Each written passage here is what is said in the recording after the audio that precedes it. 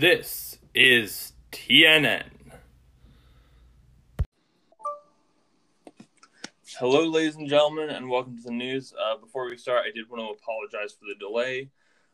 This prior week, we did not think we had enough news to do a full-length episode, so we decided that we would group last week and this week into one episode. As you know, I'm Owen Meyer. And I'm Lucas.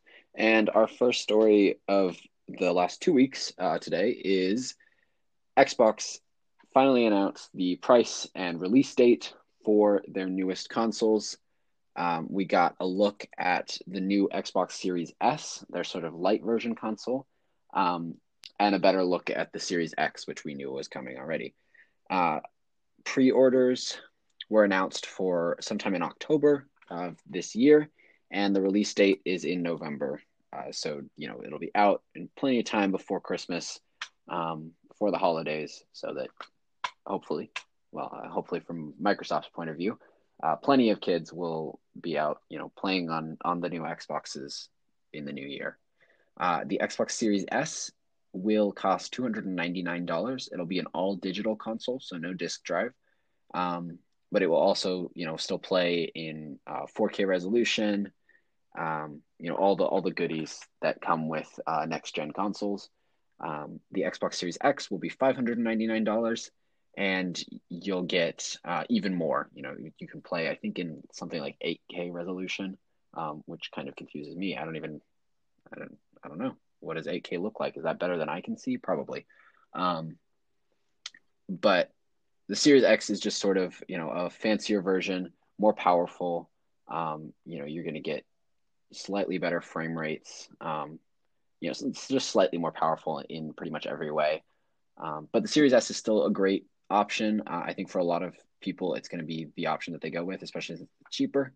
I think for like casual gamers, it's going to be a lot easier to just pick up, a lot easier to stomach the $300 price tag versus the $600 one. So, there's that. It's still waiting on PlayStation, the big rivals, to announce their price points. We're assuming it'll be somewhere around the same as the Series X, probably around that $600 mark. But we'll just have to wait and see. Their PS5 was announced a little while ago and still has not yet announced pre-orders, price, anything like that. So we're starting to see this next gen of consoles sort of gear up for, the so-called console wars. But yeah, we got a good look at the Series S and the Series X, which is exciting. It's always good to see, the specs, the details on what a company promises, and it'll be interesting to see how well these sell. Like I said, I think Microsoft is going to see some good points from the Series S. I think that's probably going to be a decent contender. But we'll see. A lot of people are still going to go for the Series X, especially people who play games that are a lot more demanding on their consoles. So we'll have to see kind of what we're looking at here. But it'll be interesting, I think, to look forward to, say, November and December when these consoles come out and see what the comparison is, and see what everybody thinks. Yeah, just a couple follow-up points. One, the switch to having an all-digital edition of a console may seem like a bit of an odd choice, but we've seen recently that a lot of games are, like, you had your normal, like, pre-order editions of games, things like you could get your normal edition, you could get your deluxe edition, or you can get, like, usually there's some sort of, like, $150 to $200 edition that comes with collectibles, and all these are disc versions. Recently, games have begun doing this digital deluxe edition formula, which is usually I like to think like it's a $10 to $20 price bump over a base game, so like $70, $80, with some exclusives that you only get for ordering the game digitally, and generally some sort of pre-order, like free-play access that's only available through digital games. So we've already seen companies starting to shift towards this, like taking advantage of releasing their games digitally before the disc is available. And so that is like sort of a thing that like makes me not worried or like as irritated about an all digital console as I think some people might be. And also earlier this morning, PlayStation actually jumped out the gate and said that on the 16th will be their PS5 announcement stream, where they will be announcing all the specs and most likely price point, a release date, and exclusives that will come with the PlayStation 5. So, shortly following this announcement from Xbox, PlayStation responds in kind. Switching from the world of gaming into the world of film, we have talked a lot about the musical Pro Shot and the musical in the past. One of the biggest hit musicals of recent memory, 2018's Dear Evan Hansen, has a film version coming. A couple of actresses, Julianne Moore and Amy Adams, have been announced to be in the film version, as well as Tony winner and original cast star Ben Platt has been announced to reprise his role as Evan Hansen. This is a very, very, very popular musical. It's a mega musical, very well-known music behind it, won a ton of Tonys, got a ton more nominations. It's sort of riding off of that wave of momentum that we've seen from the success of the Hamilton Pro Shot being released. And this is not a Pro Shot. This is going to be a film more in the veins of something like the Chicago movie or like In the Heights, which will be coming out next year. So I'm excited for this. I was lucky enough to see Dear Evan Hansen on stage in New York City last year. So I am generally pretty excited for this. I'm just waiting for more cast announcements and some like hinting at how they're going to manage the production with everything that's going on right now. Yeah, I think I think one of the things that can proceed in the film industry right now is casting, because you don't all have to be in the same place to do that. So it's good to see things like this that are very low risk, but still allow the industry to keep moving. And obviously, I'm excited for a Dear Evan Hansen movie. I don't know if they've announced a release date yet for this movie, but I would assume it's probably late 2021, if not 2022. But yeah, Julianne Moore and Amy Adams joining the film as the two mothers of the show, both kind of playing similar roles, but in different families. So yeah, I don't know at the moment which is which, but both will be in the movie. I'm looking forward to it. Obviously, Amy Adams has a lot of musical credits under her belt. Not only is she an amazing actress, but she's also a great singer, and she has a lot of experience in musicals, and some in movie musicals too. She was in the Muppets movie that came out a few years back. But yeah, she's got the talent. Both of them have the talent and the experience to pull this off. So I'm looking forward to it. Next, in terms of movies, we just got the announcement earlier today that Netflix would be creating a trilogy of movies based on the Kane Chronicles series by Rick Riordan. This comes a few months after his initial announcement, Rick Riordan's initial announcement, that Disney Plus would be taking on his best-selling series, the Percy Jackson and the Olympian series, and turning that into a TV show. So different, both written by him, different series. Within this universe of the books, they do take place in the same universe. Obviously, that won't be the case, or I guess not obviously, but we're assuming that won't be the case, seeing as Disney has the rights to Percy Jackson, and now apparently Netflix has the rights to the Kane Chronicles. So I doubt there will be any crossover on the the cinematic side, the live action side. Kane Chronicles did not have as big of a reception as the Percy Jackson series. It was still a bestseller, but definitely did not garner the same readership that Percy Jackson did. So I'm not surprised that Disney was willing to let go of the Kane Chronicles, and keep Percy Jackson for themselves. I also think it's interesting that we get two different forms. I think it sort of works well, honestly, with the way the books are formatted. That Percy Jackson would be a TV show, whereas the Kane Chronicles would be movies. The Kane Chronicles books tend to span less time, whereas the Percy Jackson books are sort of about like quests across the country. The Kane Chronicles are a lot more centralized. They usually take place within a few days, with the exception of the starts and ends of the things. the books. So I think it makes sense for these to be movies. And obviously, it's a way much smaller of a commitment for Netflix to turn them into movies. And Netflix obviously, has a lot of their own original things, a great track record. But it'll be interesting to see kind of the tone they take with this. I'm hoping it's not too like kid-y. I think there's definitely the danger that you go a little bit too young and alienate a lot of people that read these books as kids, who are now, young adults and teenagers. And so I think hopefully they're able to keep the heart and the tone of the books while giving us something new to watch.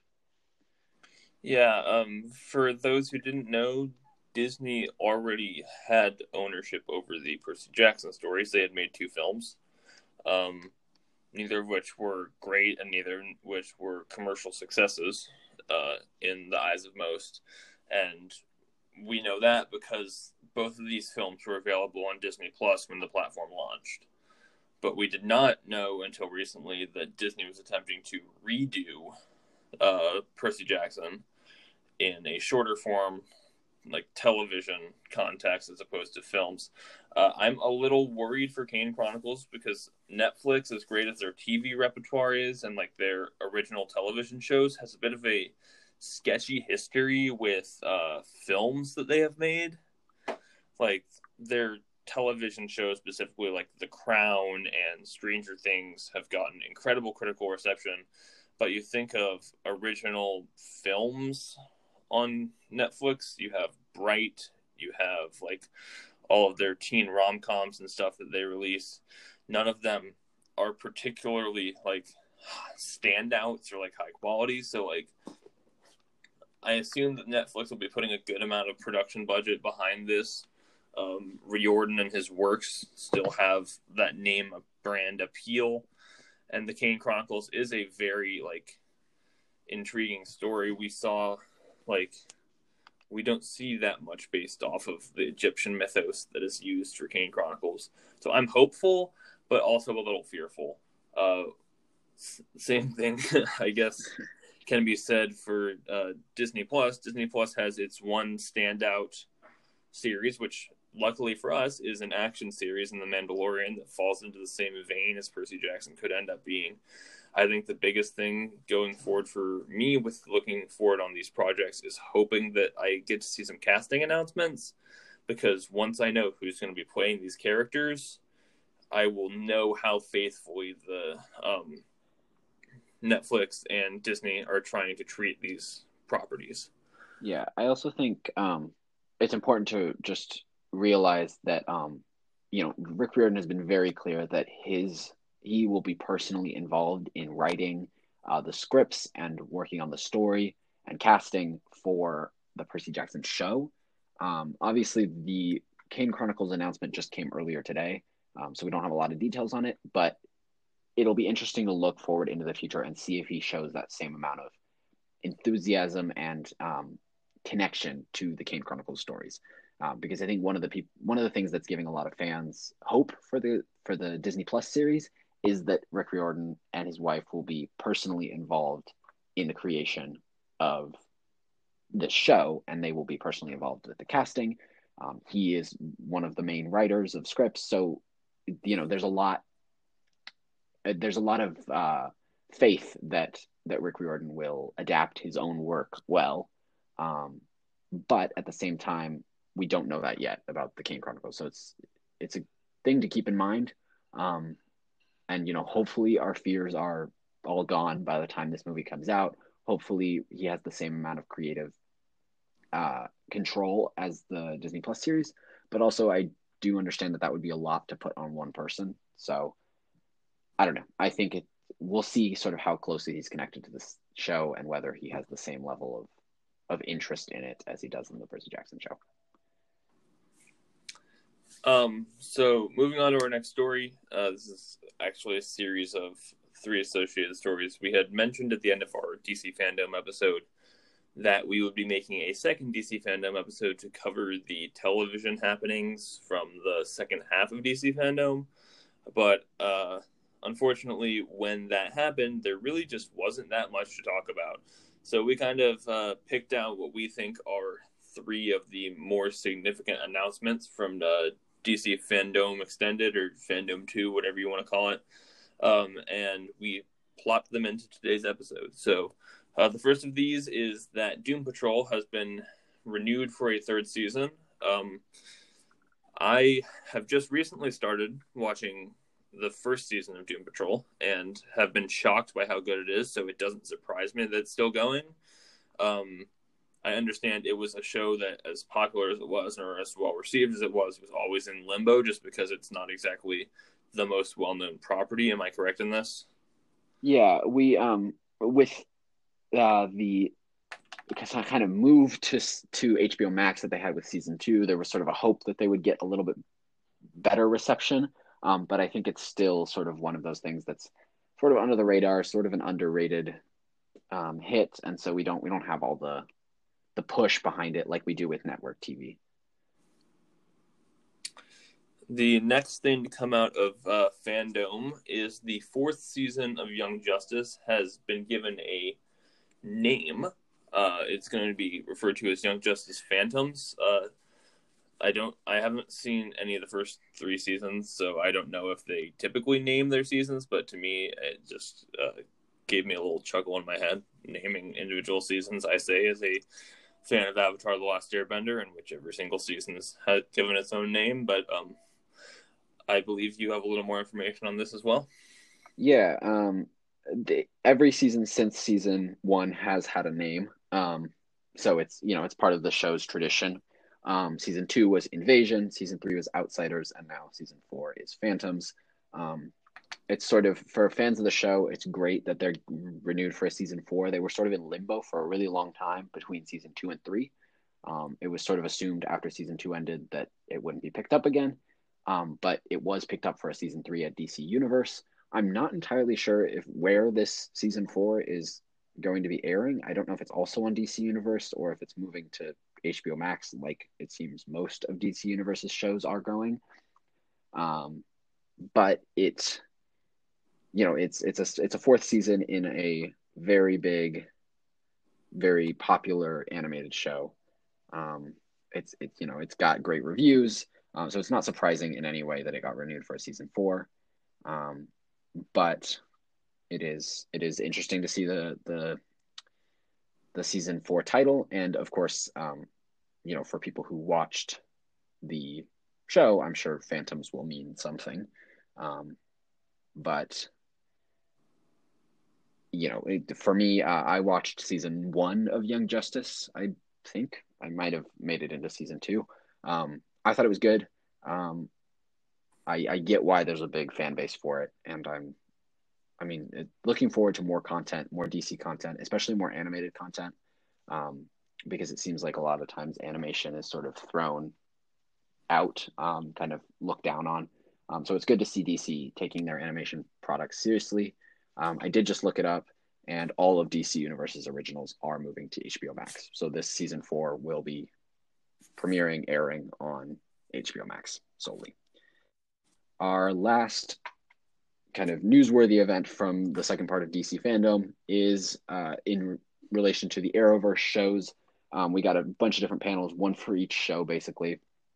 And we heard that Superman, in his new show, Superman and Lois, that will be premiering at the beginning of 2021, will receive a new suit for that first season. He's sort of kept the same suit over the last few seasons of Supergirl, where he's appeared sort of as guest appearance every once in a while and in the main crossovers. But he will be receiving his own sort of striking new suit for his own show. And Batwoman will also receive a new suit. We talked a little bit before about how Batwoman ended up having to switch actresses, switch leads, basically. Ruby Rose left the show after season 1. Javicia Leslie will be taking over the role. And so with that sort of change in actresses is also going to be a change in costumes, which makes sense. Obviously, the same costume isn't going to fit for a different character. So it'll be interesting to see kind of what the differences are between the two, and how they make this Batwoman separate from the first Batwoman while also carrying on the narrative of the show that was set up in season one. And then last but not least, during the Flash panel, it was revealed. Fans have been clamoring for a long time. There's the comic accurate, the emblematic golden boots of the Flash have never appeared on the show yet. But the showrunner did say they will be coming. The golden boots will arrive on the Flash at some point. But apparently the Flash has to, quote, earn them, whatever that means. So we'll see whether that's, at some point in season 7 that will be coming out next year, or if that's in, down the road for the Flash. We'll see what it looks like. I think a lot of fans are excited, if not just a little disappointed that it hasn't already happened. So, some other fairly important news that we're just going to give a little bit of discussion to, our little middle hitters for the day. The Batman shut down production. Robert Pattinson tests positive for COVID-19. Take this as a lesson, Hollywood. Just because your cast is working on your film and mostly only exposed to those people does not mean that they are COVID proof. So, we also got the first trailer for Denis Villeneuve's version of Dune, based on the 1965 science fiction novel by Frank Herbert. Dune, one of the most well-known and most well-received works of science fiction of all time. I seem to remember that there have been multiple times when a film adaptation has been announced. We got one in the 80s, but now we are getting a new one set to drop sometime in the next 2 years. I'm very excited, but first I have to finish the book, so I'm not going to talk any more about that. And our final medium hitter, we talked last week about the releases of Christopher Nolan's Tenet in theaters and Disney's live-action Mulan to Disney+. I don't know, this is the first time a film was released in theaters since COVID, so $20.2 million opening weekend for Tenet, which in my mind is fairly impressive for a climate in which going to the theater is a faux pas. As we said, neither of us are going to a theater to see it. And especially since the only major draw of Tenet is the fact that it's a Christopher Nolan project. So it's you have to beg the question, if this film is able to make $20.2 million on its opening weekend without a ton of attention, what would have happened if something like Black Widow dropped? What would the numbers look like for that? It just shows that you can still make money. We don't have a benchmark, really. I guess this is going to start being treated as more films come in theaters as, did it beat the Tenet mark? Is it doing well? And then Mulan is number 1 on Disney Plus right now. We don't really know what to make of that. We don't have numbers from Disney Plus on what that means or how much Mulan made. As we meant, I don't know if we mentioned this, but it's getting middling critical reception.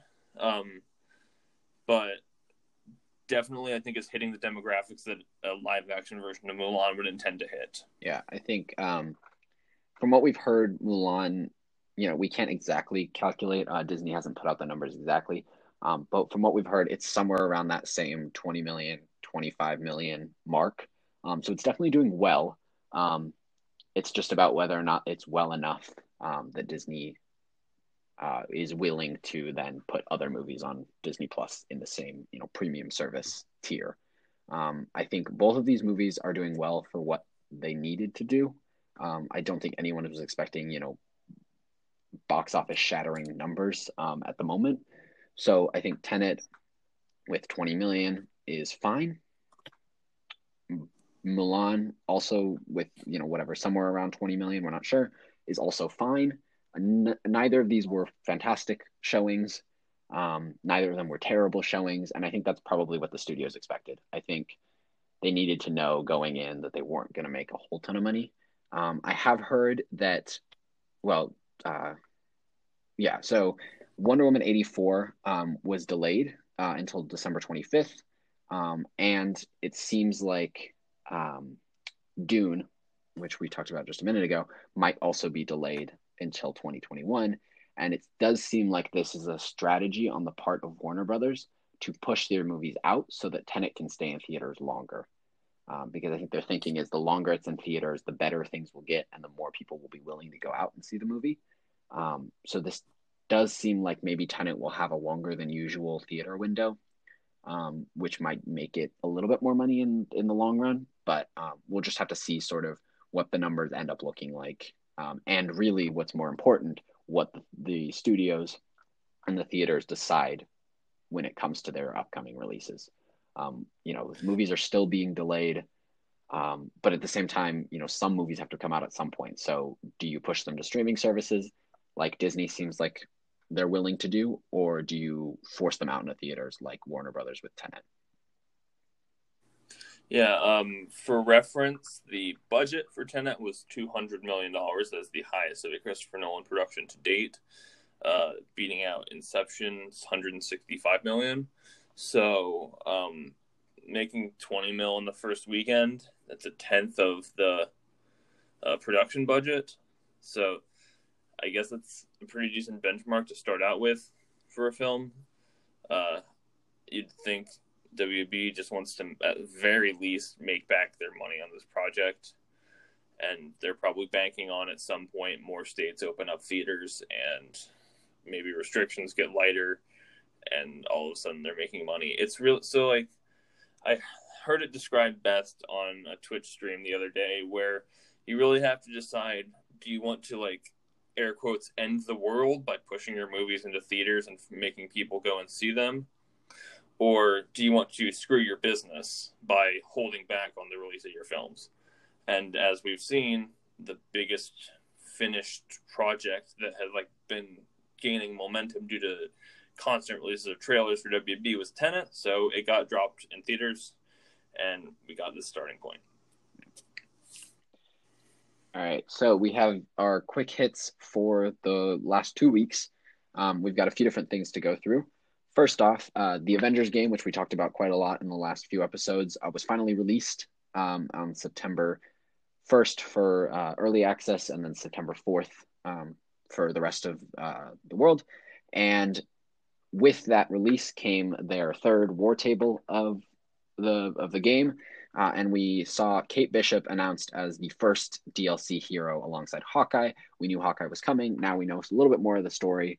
But basically, we'll be getting those two characters within a few weeks of each other in, it seems like, mid-October to early November, somewhere in that window.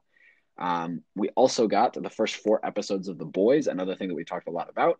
The Boys Season 2, the first 3 episodes dropped all at once, and then they will be releasing weekly after that. So we've got the first 4 episodes you can already go and watch on Amazon Prime right now.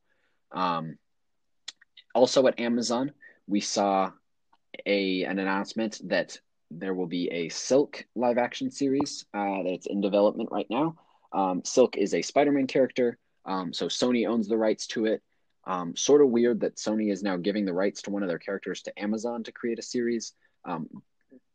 No one really knows what Sony's doing with their Spider-Man rights. I don't think Sony knows what it's doing with their Spider-Man characters. So we'll see kind of where this thing goes. I honestly would not be surprised with the state of everything that's going on right now if this series just goes nowhere. It seems like a lot of these Spider-Man properties sort of come and go without any explanation, or they sort of leave into this abyss of not knowing anything about them. And I wouldn't be surprised if Silk falls into that thing. We got a few new trailers over the last few weeks. We saw a teaser trailer for the upcoming show Superman and Lois.